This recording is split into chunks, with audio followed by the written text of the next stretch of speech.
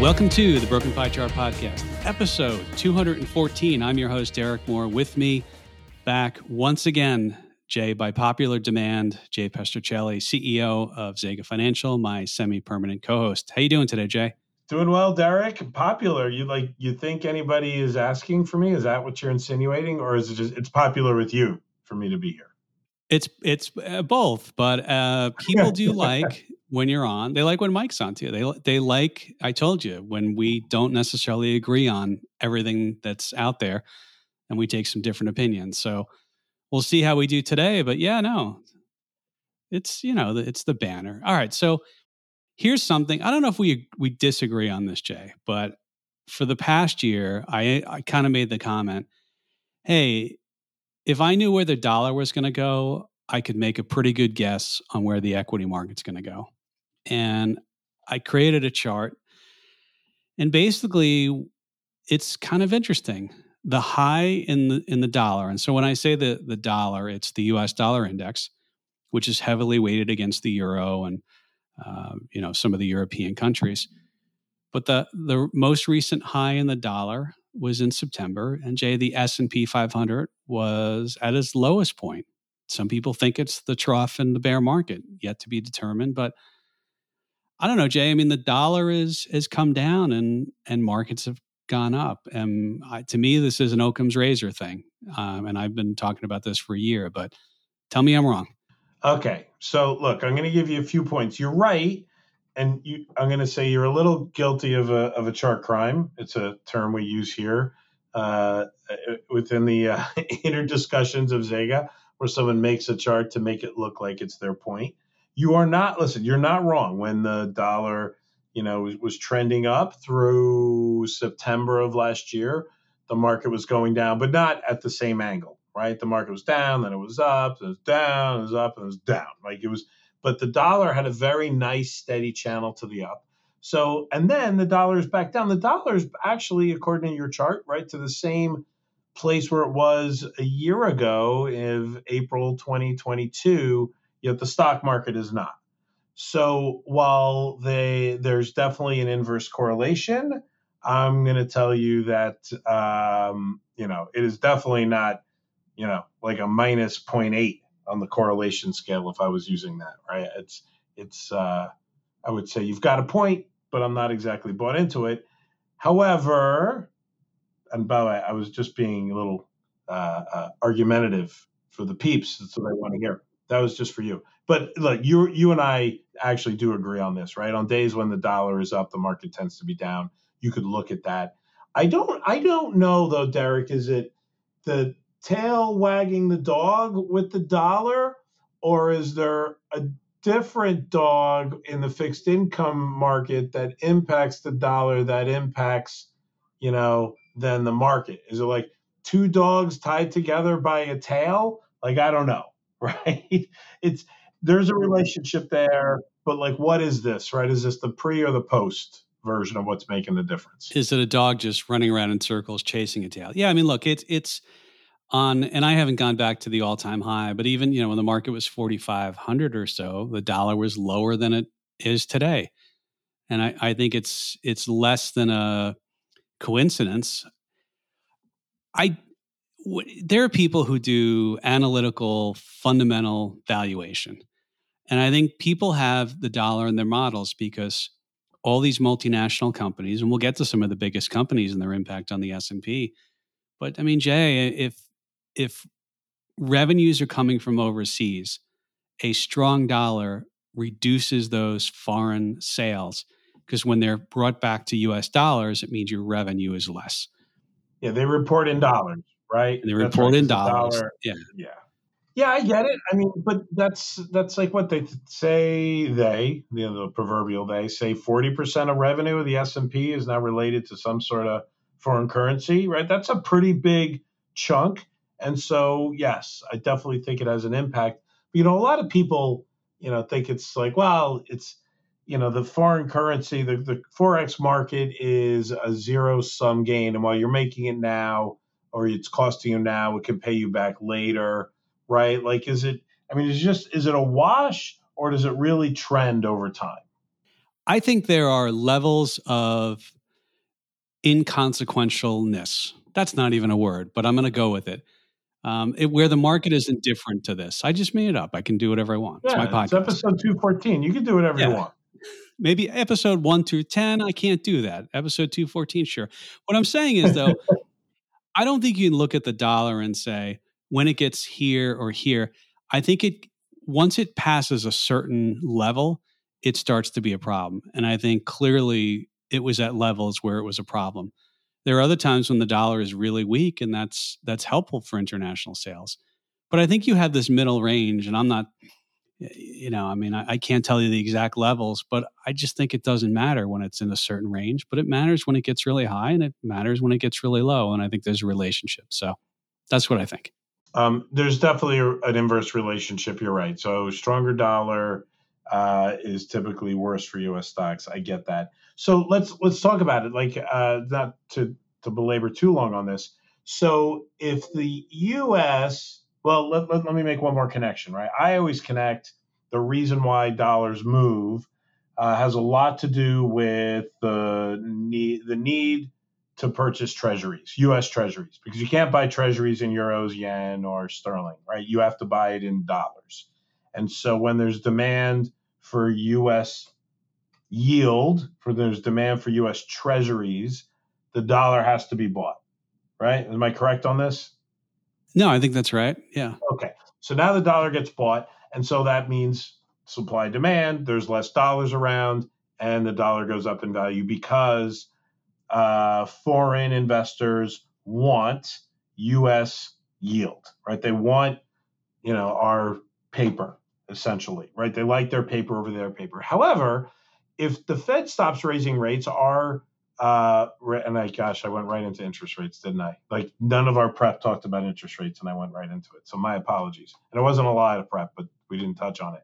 But if the Fed stops and Europe continues to raise rates, because they're still aggressive, right? They're at the 50 basis point range, right? Lagarde raised 50 bips last time. So if they continue to raise rates, there will be less demand for the dollar because there will be more demand for yield of European bonds. So is this one of the things that, hey, if U.S. bonds don't look as attractive across the world, that in and of itself will help push the stock market higher? Have I connected all those dots properly in your mind? I think so. And I think it goes to the flow of currencies. I think it goes to, there's been news about the dollar swaps and some of the things that we'll put all three listeners to sleep if we start talking about, the dollar swap market. But I think that's right. And also just from a trade standpoint, if our dollar is weaker, in theory, our stuff will sell more stuff overseas and vice versa. I think you make an interesting point about Europe. I mean, you and I forget which podcast it was, but I was saying, Powell is probably calling Christine Lagarde saying, hey, come on, like we're raising rates, you're doing nothing. And this was like a year and a half ago. I mean, come on already. So yeah, I mean, and I think currencies also are very related to interest rates, relative interest rates between one another. So yeah, Jay, I mean, I think that's right. And I think if other parts of the world catch up, we should see the dollar decline. We'll see what happens. But Jay, also, when we think about revenues and we think about margins and dollars and foreign sales, a lot of this comes back to margins. JP Morgan's Guide to the Market put out their, they always put it out every day now. It's a great piece. Their Guide to the Markets. It's a PDF. It's quite voluminous. So I'm making up words today. Fourth quarter, though, earnings, which I think we're done. Maybe there's one other company that reported today. I have no idea. But the fourth quarter net margins were 10.9%. They were, pushed in the upper 13%, 13.5%, 13.3%. So they're off their record levels. And I think on a year-over-year basis, so they also have a chart, share of EPS growth. So think about what makes earnings grow. Well, you can have revenues that grow, you can have margins that grow or compact, I guess, contract. And earnings per share is earnings per the S is share. So if share count goes down and you have the same earnings, your earnings per share goes up. Jay, margins in 2022 contracted 16.4%. Revenue is up 9.6%. Share count went down. And so that actually is a positive for earnings per share growth. All told, earnings per share growth in 2022 was negative 5.5%, 5.6%. Jay, most of this decline was a margin contraction.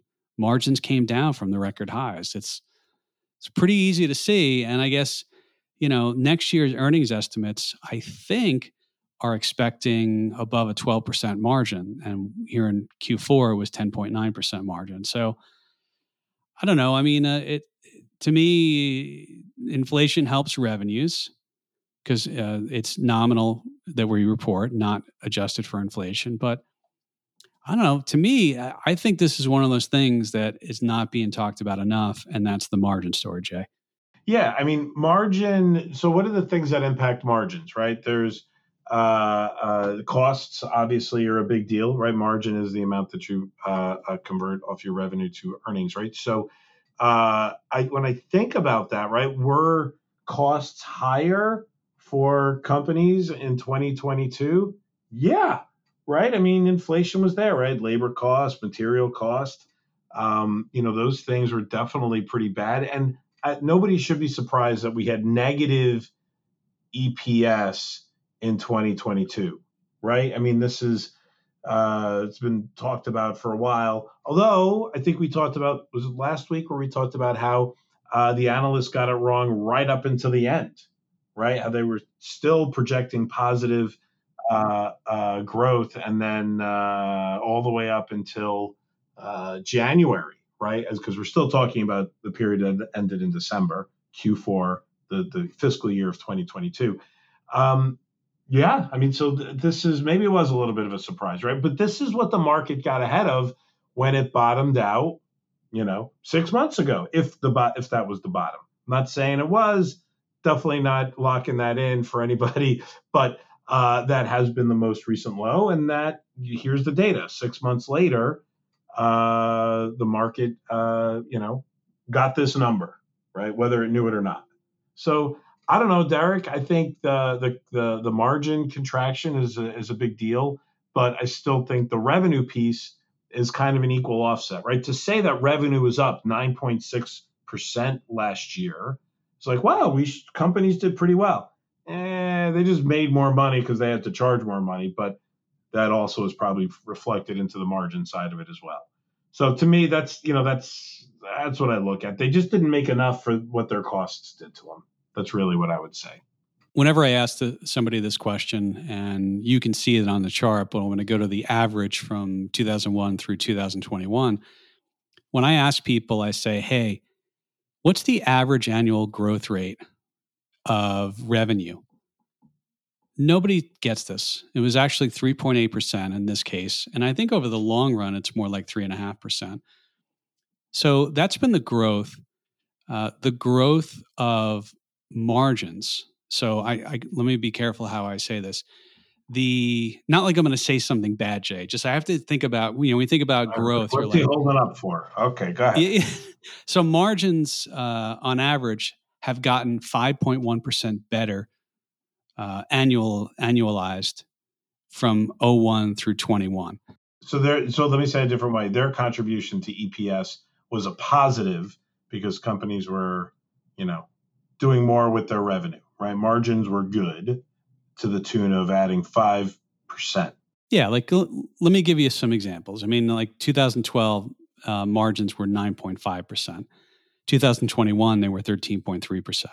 We just told you, 10.9% was the margin in. Of course, I mean, for anyone out there, is like, what is margins? You sell something for $100. It costs you $90 to make the widget. So you make $10. You have a 10% profit margin. So I know most of the audience is like, I know that. But let me make sure everyone's on the same page. So yeah. So margins have been getting better over the years. And some people look at that and they say, well, we have more technology in there. You have companies with you don't need the 5 factories and the thousands of employees. But yeah, Jay, I mean, I just think it's sort of interesting to look at this, and a lot of the growth has come from margins expanding. And then, of course, Jay, and the other thing too is we were on it a year and a half ago. The multiple contraction. We're trading at roughly 18 times next year's earnings. We were at 21 or 22 forward earnings that were higher.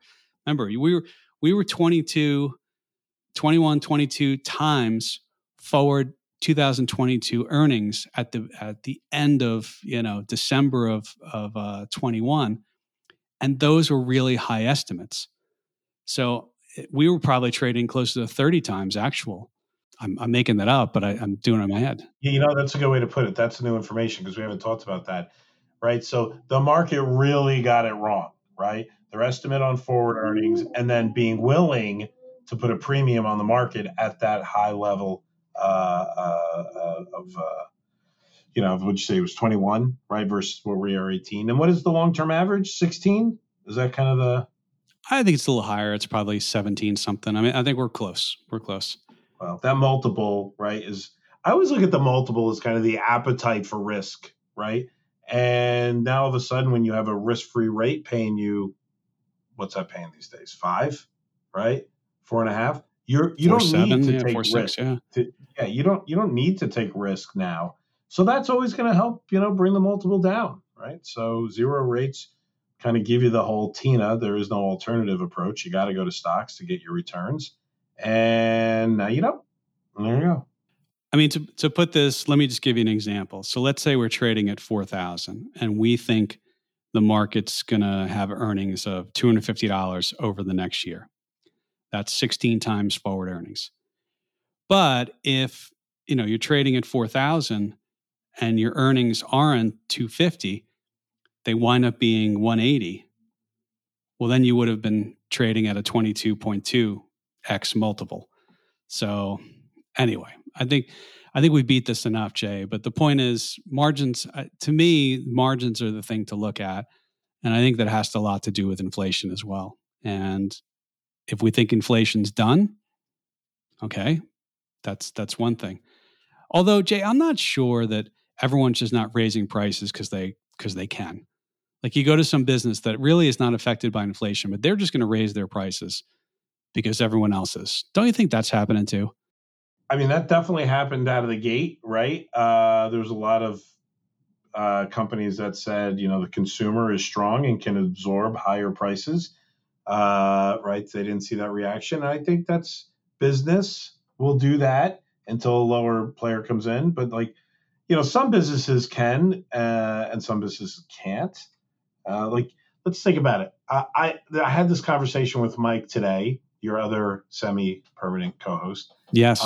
Where we talked about airlines, and I was like, let me get this straight. Like, tickets now, I don't know if you've traveled, Derek, maybe not so much, but plane tickets are ridiculous. It feels like everybody always says that. I'm like, oh, I remember when tickets were $200. But in all honesty, it seems like oil is where it is. It's kind of where it was last year. Maybe a little less even. And the fleet is what it is. And I'm like, how are prices double? They just seem to be double. So, that's an industry that will charge when they can, because sometimes they get squeezed pretty badly. But yeah, I mean, I can't explain why margins on airlines, require a higher level of a ticket charge these days than a year ago, 2 years ago. I don't get it. I don't get why it's higher. The labor cost is not that much higher, right? I don't believe. So what's the other input? The equipment, rental at the airport. Everybody was locked up for 2 years. They're like, I'm going somewhere. So they're filling planes and they're charging more. I have not been on I haven't been on a plane with any empty seats in at least a year, right? They're all packed. So it is a demand thing, right? So I think you're right there. So they can charge more. Yeah, I would also say since pre 9/11, I don't know about you, but traveling for business, I remember getting like whole rows to myself. There'd be empty planes, and airlines used to run those routes where they really didn't fill up the planes. They seemed to do a better job of really. Like I'll give you an example. There used to be like 20 flights a day, I feel like, between Phoenix and LA. And then later on, I remember looking, and it's slowly but surely like the number of flights that went between the two cities just dropped because you drop the capacity, you increase the demand. But anyway, all right. So let me get to this other thing because I think this is pretty cool, and no one ever really talks about this. And what am I going to tell you about? Well, Sam Rowe on Twitter had put something out, and he said, "Okay, the S&P 500 index turnover crept into the headlines again." And what he was explaining was Silicon Valley Bank and Signature Bank were members of the S&P 500. They were part of the index. On March 15th, both stocks were dropped from the S&P 500. They were replaced by Insulet and Bunge. I have no idea what those companies do or if I'm pronouncing the names right, but welcome to the S&P. And then from a regular quarterly rebalancing on March 20th, FICO, Fair Isaac, sounds like a credit reporting agency, replaced Lumen Technologies. And you might say, okay, that's not that interesting. But remember, the S&P is an index, and the index is made up of all of these different companies.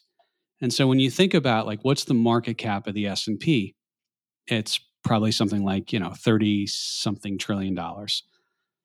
And all of the earnings by all of those companies, and the S&P, of course, is a weighted index. Apple and Microsoft and Google have a higher weighting in the market because they have a higher market cap, the number of shares times your price of your stock. But all of the earnings, all of the revenues, all of that stuff is aggregated together. And then you wind up with what we were just talking about. What's the earnings per share of the S&P? What's the revenue per share of the S&P? Things like that.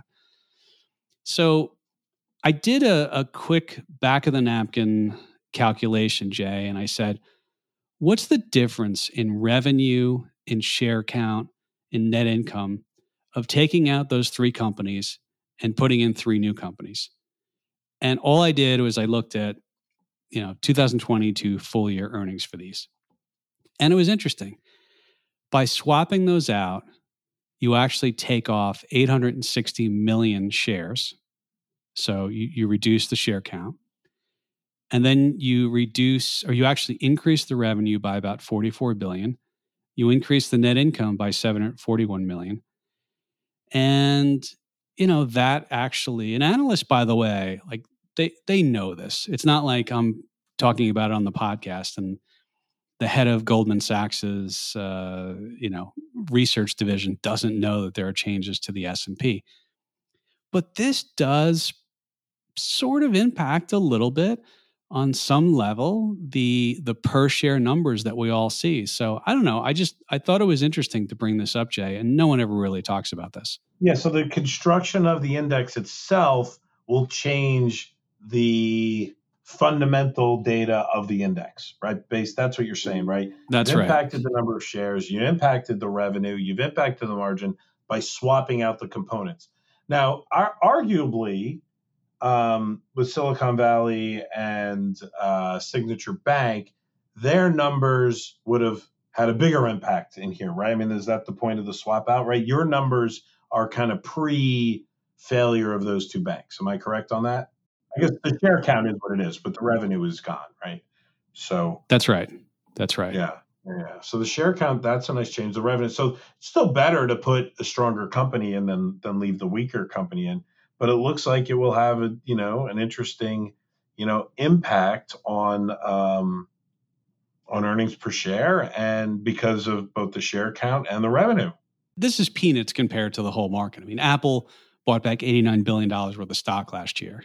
Apple's net income was in the billions of dollars, so to add 740 million of net income just by swapping these out, assuming they do the same thing that they did last year, this year. But it's interesting. But the big companies still have an outsized role to play. And, JP Morgan's income and revenue is massive compared to some of these other companies towards the bottom end of the range, Compared to Bunge, we got to look at Bunge. Bunge, I'll tell you what Bunge is. Bunge is Ticker that BG? BG, right? BG. Now look, now we're on the fly typing in BG in our platform, but we're No, gonna no, look. I wrote it down. I didn't give it to you. 67 billion was their revenue. 1.6 billion was their net income. So that's a really strong company. I shouldn't say it's a strong company. Like I have no idea what they do. I really don't. But I'm saying you're bringing in 1.6 billion of net income if they do the same thing they did in 22 and 23. Yeah. Um, Okay. so it's Let's go Bunge. Yeah. now Silicon Valley Bank, by the way, had 1.5 billion in net income. So I guess it's sort of a swap when you look at it that way. Is this like in the NFL draft? The last, the 500th and the 501st, because there's 501 stocks in the S&P 500. Are they like? Do you think of them as like Mr. Irrelevant or in the NFL draft? Right, the last player drafted, isn't that the Mr. Irrelevant, that's right. That's yeah, right. yeah. And Mr. Irrelevant, I believe, took the 49ers to the playoffs, didn't he, last year? Yeah, and look, you and I have no dog in the hunt. Is that it? When it comes to the 49ers, No. but for his injury in the first drive, I mean, who knows? Who knows? I mean, the guy gets hurt, blows out his elbow like a pitcher. All right. So anyway, I'm going to move on from this, but I think it's something that's never talked about, and really, Whenever I think of you talking about indexes, I always think about your, trivia question you ask of, all right, what, was the number one stock in the NASDAQ 100, back in 2001, right? And because it's a very different composite, but that process of managing the indexes, well, if anybody, I'm deliberately pausing to give people a chance to think of the answer if they haven't heard it already. I believe you've asked that question on this pod. We've probably done a podcast entirely on that. You yeah. want to give the answer as the largest allocation of the NASDAQ 100 in the year, was it 2000? Sirius satellite radio. Yeah, it was like 9% of the index, right? Bigger than Apple, bigger than Microsoft. That's right. Yeah. Think about that. And so just indexing is just a very normal thing with the swapping of stocks. And that's part of the reason why, that methodology of, dropping the underperforming stocks and replacing with the better performing stocks is part of the reason why indexes do what they do, right? That's actually an investment philosophy that I think a lot of people just think it's static. It's not. And I think you're pointing out something very interesting, that when you do the swap, you actually impact the fundamental data that comes out of that index. So, You do. Now, I will say, Jay, that so they have a committee, the S&P, and they decide what goes into it. And, there's some criteria, like I think they have to be profitable over the last quarter or 2 quarters before they go into an index. That was a bit like with Tesla. That was a big deal where Tesla had to have those positive quarters. And you might say, well, wait a second. What happens to the S&P through changes? Nothing really. And the reason is they smooth out the index and they use what's called a divisor. And so rather than have, the S&P be like, okay, it's $32 trillion today because that's the market cap. Well, that they use a divisor, and the divisor is what they divide the market cap, I think, by to get the index level. But when companies have splits, when you have, one company buys another, Tesla goes in, and Tesla was a pretty big market cap, they don't want the index to jump just from any changes. And so they adjust the divisor to smooth out the index. So it's actually kind of interesting how they do that. But anyway, that's a little indexing 101. yeah, indexes are interesting, right? And the Dow does a completely different set of math, right? It's based on share price. So it's completely different than the way that the S&P The does it. weighting. No, that's right. Yeah. Jay, speaking Yeah. of indexes, though, I thought it was interesting, and you mentioned you saw it on CNBC. I hadn't seen it. And it's where the returns have come from this year. The S&P is up year to date. And let me just find my doc that I'm looking at this. Yeah. So Meta, Amazon, Apple, Microsoft, and Google, they are up this year. But if you take those companies out of the S&P 500, I think the S&P would be flat. So like the remaining There's actually 505 companies, I think, in the S&P right now, because you have Google A and B or two share classes. Yeah, you may be right. I'm not sure. I think it's 5. Yeah, it's more than 500. We both agree on that. I think it's 505 according to S&P Global's website. But what do they know, right? I mean, it's only their index. Maybe they know something. Anyway, but I mean, it's Jay. Most of this happens.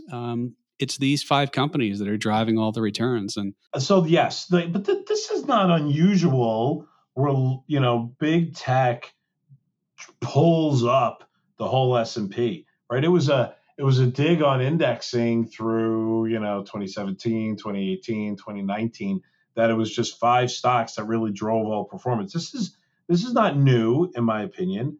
Although I'm looking at it thinking, where's Nvidia? Because that has had a rocket year. Where's Tesla? That's had a rocket year so far. So I don't know, who put this data together, Derek? I think it's Goldman Sachs. Again, Goldman Sachs. We can't have a talk with those guys. I don't know who's handling it. I'm sure I must know more than Goldman Sachs at this point. I always say, I forget the gentleman. Is it Koster or Kostner? Is their chief economic or chief strategist? And I always say, I'm sure he knows more than I, because Goldman's decided to make him their chief strategist instead of me, if for nothing else. Did you apply? Did you even throw your name in the hat? Well, see, that might be the issue. Maybe right. You don't know. You don't know. Jay, to your point, though, this is why you buy an index. Who cares? Yeah. This is you buy it and the return comes from where it comes, and that's great. And if it goes up, you're happy about it. I don't know. I mean, and part of the way you look at this, you say, well, okay, does that mean the remaining companies have room to run? Or, I mean, I haven't done that level of analysis, but great. And last year, these companies were bad. I think, Mick was pointing out, who runs our trading, member of the investment committee today. He had put something out this morning we were talking as a group, and, I think it's Amazon, and I'll get it in a second. But yeah, I think Amazon, who was the other one? And how much more they have to go, right? So the point was that they're not even close to kind of getting to where they were in the middle of last year, right? Yeah, so Microsoft needs 23%, Amazon needs 80% more, Google needs 50%, and Apple needs 12%, Meta needs 83%. So these companies are still, Meta and Amazon especially, are really far down from their all-time highs. But they got pummeled last year. That's the point. And so we've had some recovery from those. I don't know what's going to happen the next 12 months. I'll let you know when it happens. But yeah. Listen, I'm going to call a little bogus on this data point, but it has been big tech pulling up the S&P. The NASDAQ just had one of its best quarters since 2010, right? Everybody was putting big tech for dead, counting big tech for dead, and saying, that's over. There's going to be a rotation. These are the year's value is coming back. Sorry, Mike. I know you talk about value quite a bit. I'm going to bash it while you're not here to defend it, because I'm not fair like that. But look, I mean, this quarter is telling a different story. And I was looking at Nvidia. It's gone from 142 to 277 at close today, Friday, the last day of March, March 31st. That's almost 100%, right? Don't tell me big tech is dead, and don't tell me that's not impacting the growth of the overall market. And those stocks do bring it up. And you're right. It's the benefit of indexing. It's why we use indexes versus trying to pick stocks, because you're usually dealing with old news and there's a lot of information. And when a stock catches fire, you may not know right away. I forget who said it, Jay, but with the AI thing and some of the chips, it sounds like a lot of people on CNBC were pointing to NVIDIA. Is NVIDIA the Levi's? NVIDIA to AI is what Levi's was to the gold rush. Okay. It's not the primary thing. How about it's Cisco to the thing. Internet? Can we do? I'd like to pick one of those. No, I mean, but FedEx to the internet of shopping, right? Yes, I got. No, but everyone made the money off selling to the people who were looking for gold versus everyone who went bust once the gold rush went bust, right? Yeah, no, absolutely. It's why AMD did so great with the crypto mining, right? You're right. Like you can have like it is that is and listen, I don't know. I can't speak to the technical details of an NVIDIA chip. I've always thought of them as great graphics cards, right? But if they've clearly expanded past that. But I don't know why NVIDIA is better than, a Texas Instruments when it comes to making chips for artificial intelligence. But that has been the thought. They're the one that'll be the tool that all AI programmers need to create the capacity. It's always interesting. Yeah, who knows? By the way, this is why you and I always say we buy but we hedge. We tend to buy indexes like the S&P 500. We look to get the majority of that return, or depending upon the strategies we run. And then we have either downside buffers or hedges. And so, I mean, this is, you never know who's going to be the leading, the horse in the race, and you got them all. So, and by the way, Jay, I will just say, at the end of the year, if you would have said, "Hey, what's going to do the best the first quarter?" I'd be hard pressed to get anybody to tell me, "Oh yeah, it's going to be Meta, Amazon, Apple, Microsoft, and Google, and Nvidia." Yeah, Nvidia is going to be up close to 100% Q1. I don't know if anyone was making that call, right? So I'm sure somebody, and they feel great right now. But yeah, I mean, and look, you and I always talk about, net interest margin rates are good for banks, and banks happen to be now like, the sector that is like scaring everybody, right? You're right. It's hard to know, right? It's hard to know the outcomes of sectors or individual stocks. So, like, why not just index? I know it seems like lazy. It's not. It's, if what's the statistic I've heard, and I've seen data on this.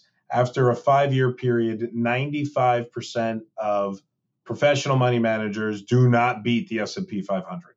So it's almost like you got the answers to the test. Just use them. Use something like the S&P. It's okay. It's fine. I don't think getting it right better than most people who get paid to do it all day is bad. You're trying to make trying to generate returns, trying to create some level of predictability within a portfolio so you can have goals and you can manage your risk, all of those great things. Picking stocks, you could find yourself left behind. But an index, as we started out talking about it, will rotate out those bad stocks for you.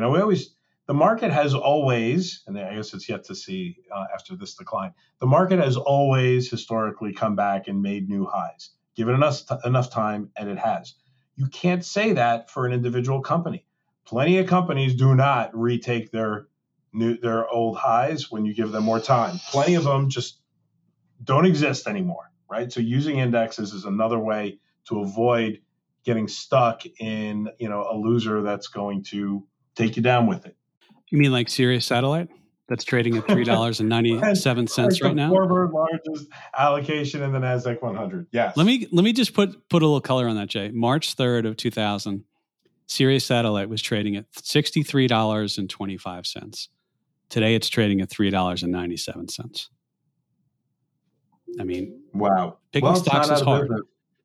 But if you own the Nasdaq 100 index from that time, I mean, it took some time to come back, but eventually it did. I'm just looking at let me just pull up the Nasdaq 100 chart. Same sort of time period. Yeah, I mean, it took a while to go. retake those 2000 highs, but it did. It did. But here, beginning of March, it was 45.80. Right around there. It got back to 45.80 sometime in 2016. I think, yeah, sometime in 2016, and today it's 13,181. Sirius Satellite was $65. Today it's $397. I have no idea about their financials. I haven't looked at that company. I used to have one in my car, but I have it in 3 cars. I still pay for it. I love it. Yeah. Well, Hair Nation.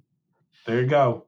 Hair Nation. Yeah, there's a good recommendation if you're 1980 heavy metal. You can tell a lot by a person when you look at the stations they have kind of marked for their satellite radio. Yeah, no doubt. One last thing I'll mention before we do get to our recommendations for the week is I think sometimes people are too antsy or impatient to have markets get back to an all-time high. The market peak of 47.97 occurred in January of 22. JP Morgan's Guide to the Markets has this graph, and it says, okay, what type of return in the next 1 year period would you need to get from where we were now to the all-time high? And it's going to be a little less because the market was up the past 2 days since they ran this. But you need, 20.8%. So if you get that, you get an all-time high. If it takes 2 years, okay, all you need is 10.9%. I shouldn't say all, but you need 10.9% average annualized return. If it takes 3 years, 7.7% return. Jay, I mean, I don't think, who knows when we'll get an all-time high again, but like 2 years at close to 11% annualized return, that's pretty good. But a lot of people would say, are you comfortable, would you be okay having to wait 2 years for an all-time high? And they'd be really impatient. I don't know. I just think sometimes perspective is needed. Well, let me throw a different perspective out at you. Here we go. So, would you rather be in the stock market over the next 3 years and hoping to get what was the number you said, 7.7 to get back to the all-time high, or buy a treasury that has significantly less risk and is probably going to pay you just under half that? But that's the math that people are thinking about because there's an alternative now to stocks, right? So, food for thought. Some people probably take that, right? If it's going to take 4 or 5 years, and you've made the case on a previous podcast how it could take, that's not your opinion, but you've shown the fundamental data that it could take 4 or 5 years to get back to the previous high. Well, maybe it's better to have a treasury during that time period.